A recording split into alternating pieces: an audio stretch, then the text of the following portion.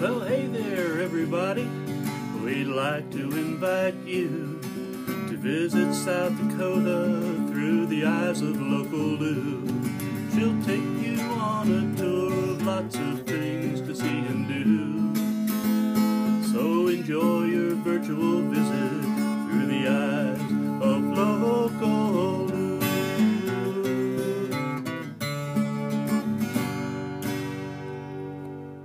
Hi, and welcome to the Local Lou podcast.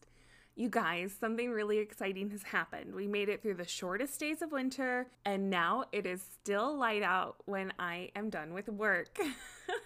It makes me so happy to not have to explore after dark. While I do love the concept of Local Lou after dark, it loses a little bit of the appeal when it's 10 degrees and dark and only 5:30.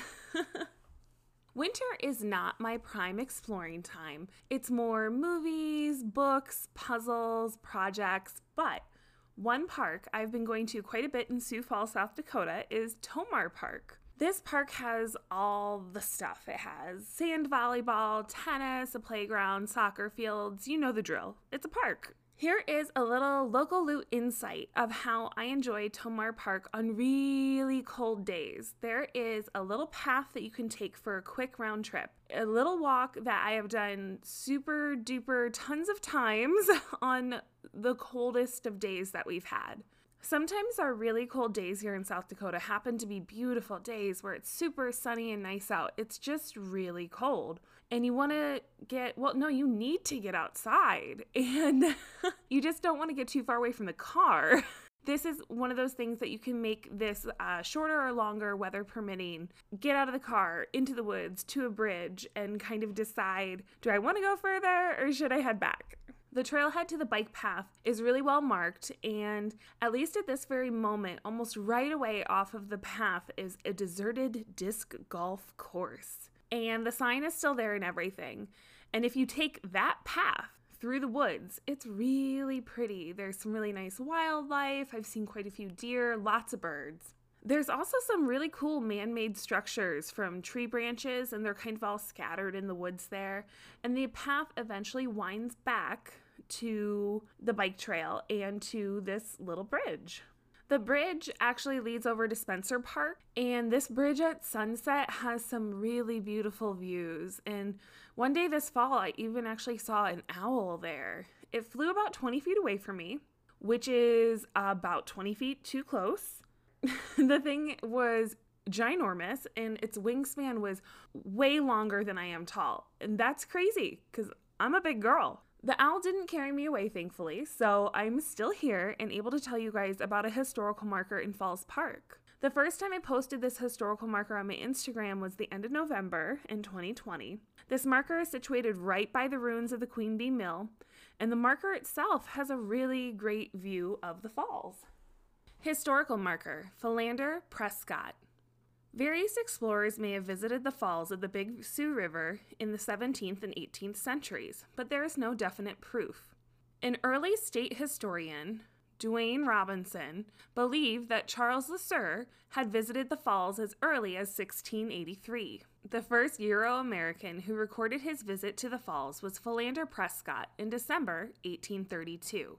An American fur company trader, he came west from the Minnesota River with 2 French trappers and a party of Sioux Indians. The men set up a trading post on the Big Sioux River near present-day Flandreau.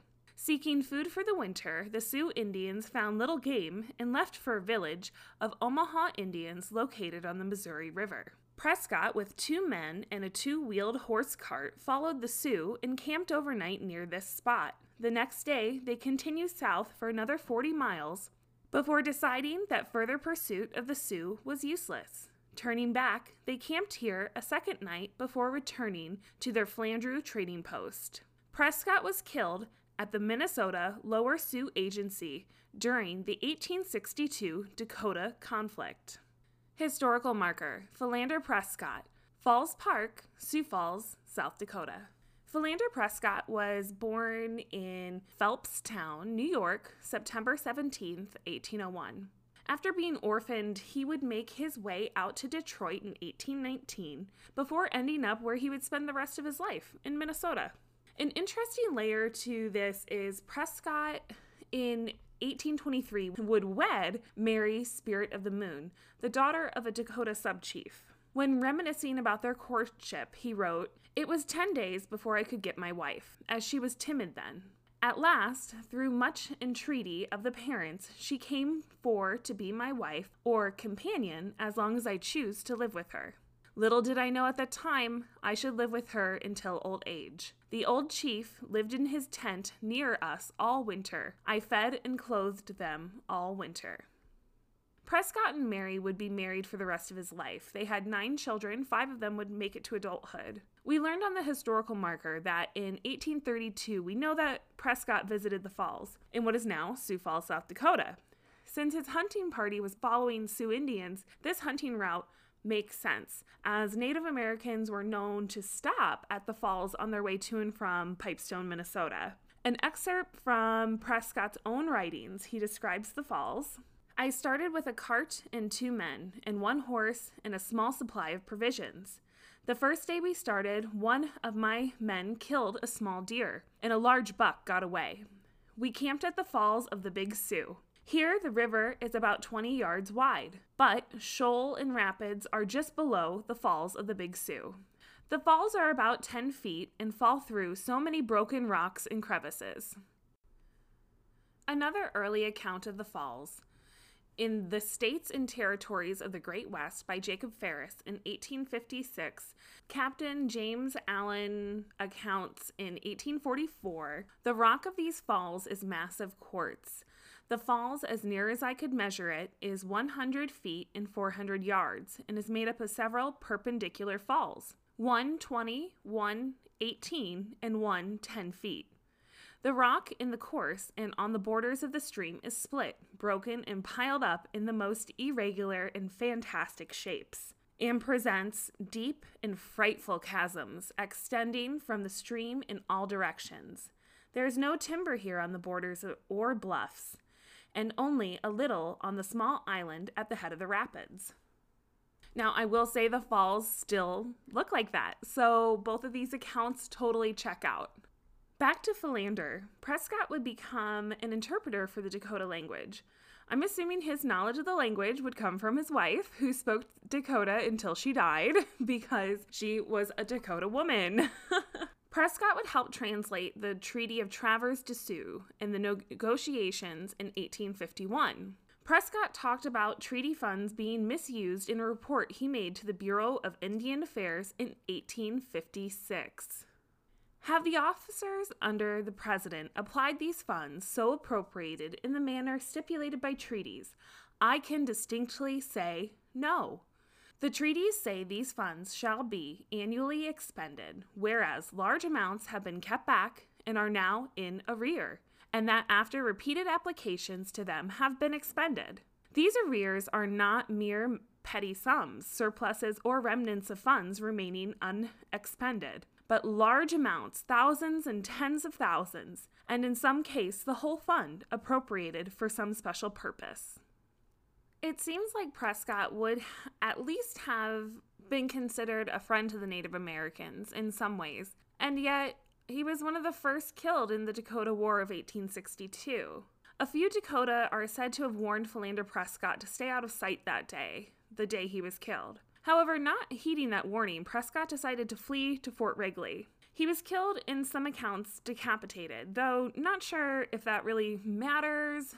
I wasn't able to verify if that was true or if it was just lore.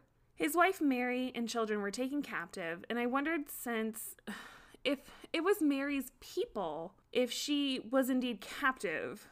But since her and daughter Julia go on to escape from captivity during the Battle of Wood Lake, it does feel like, yes, she was being held against her will. I was able to find an article in the Weekly Pioneer and Democrat, October 10th of 1862.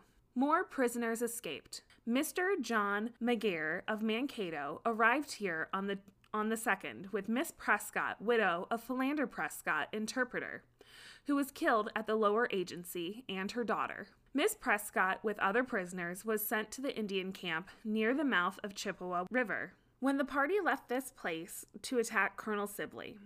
After the war party left, an Indian named White Dog took Miss Prescott and her daughter and 5 persons of Mr. Quinn's family and started them down the Minnesota River in a canoe. They arrived at Fort Ridgely last Saturday night. Miss Prescott gives a dreadful account of the treatment of white captive women by the Indians. They are subjected to every indignity and outrage which can be conceived. 2 more interesting articles I found. One, after Philander Prescott's death in 1892, the St. Paul Daily Globe accounts, the manuscript of Philander Prescott, one of the early pioneers of Minnesota, was received by the State Historical Society yesterday. It consists of many interesting reminiscences and stories of adventures with the Indians. I will say, having looked at some of these transcripts myself for this research, it was really interesting. He took a lot of copious notes and did have some fun stories. Obviously, they're all from his point of view, but I think it's a really interesting point of view. It seems like Philander Prescott ended up being the first guy a lot of places. However, it's hard to tell if he was the first guy or just the first guy that took notes about it.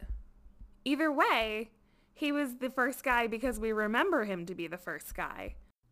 The next article is from St. Paul Weekly, Minnesotan, and it was published in June 4th of 1859. It recounts a party in which Philander is being honored. Philander Prescott, Esquire, the oldest settler in the state who is present.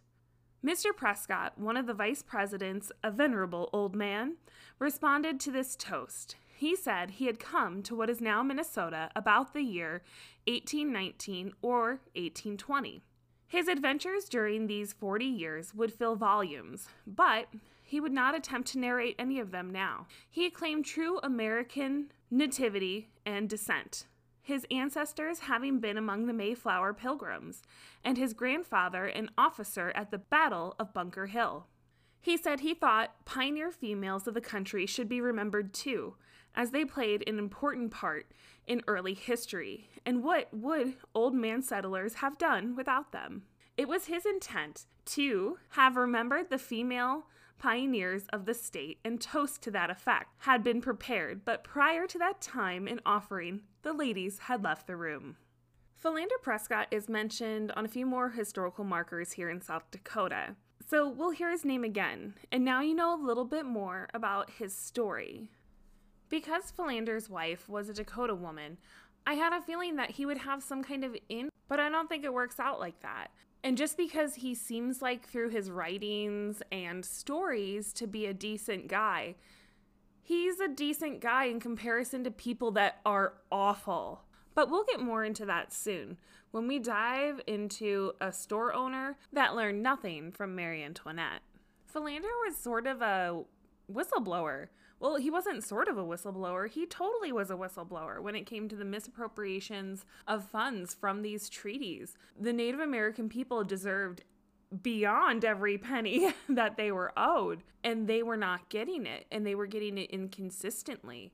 Some of those inconsistencies were stemming from the United States Civil War. However, a lot of them were stemming from absolute corruption of the system.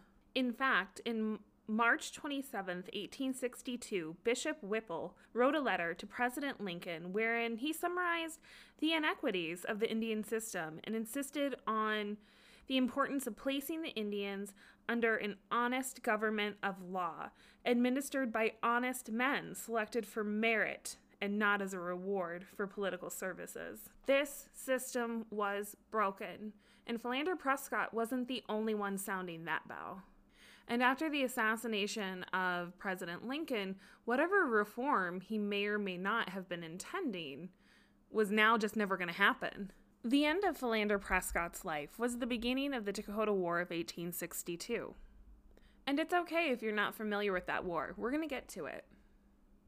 I guess it shouldn't surprise you. He shows up more.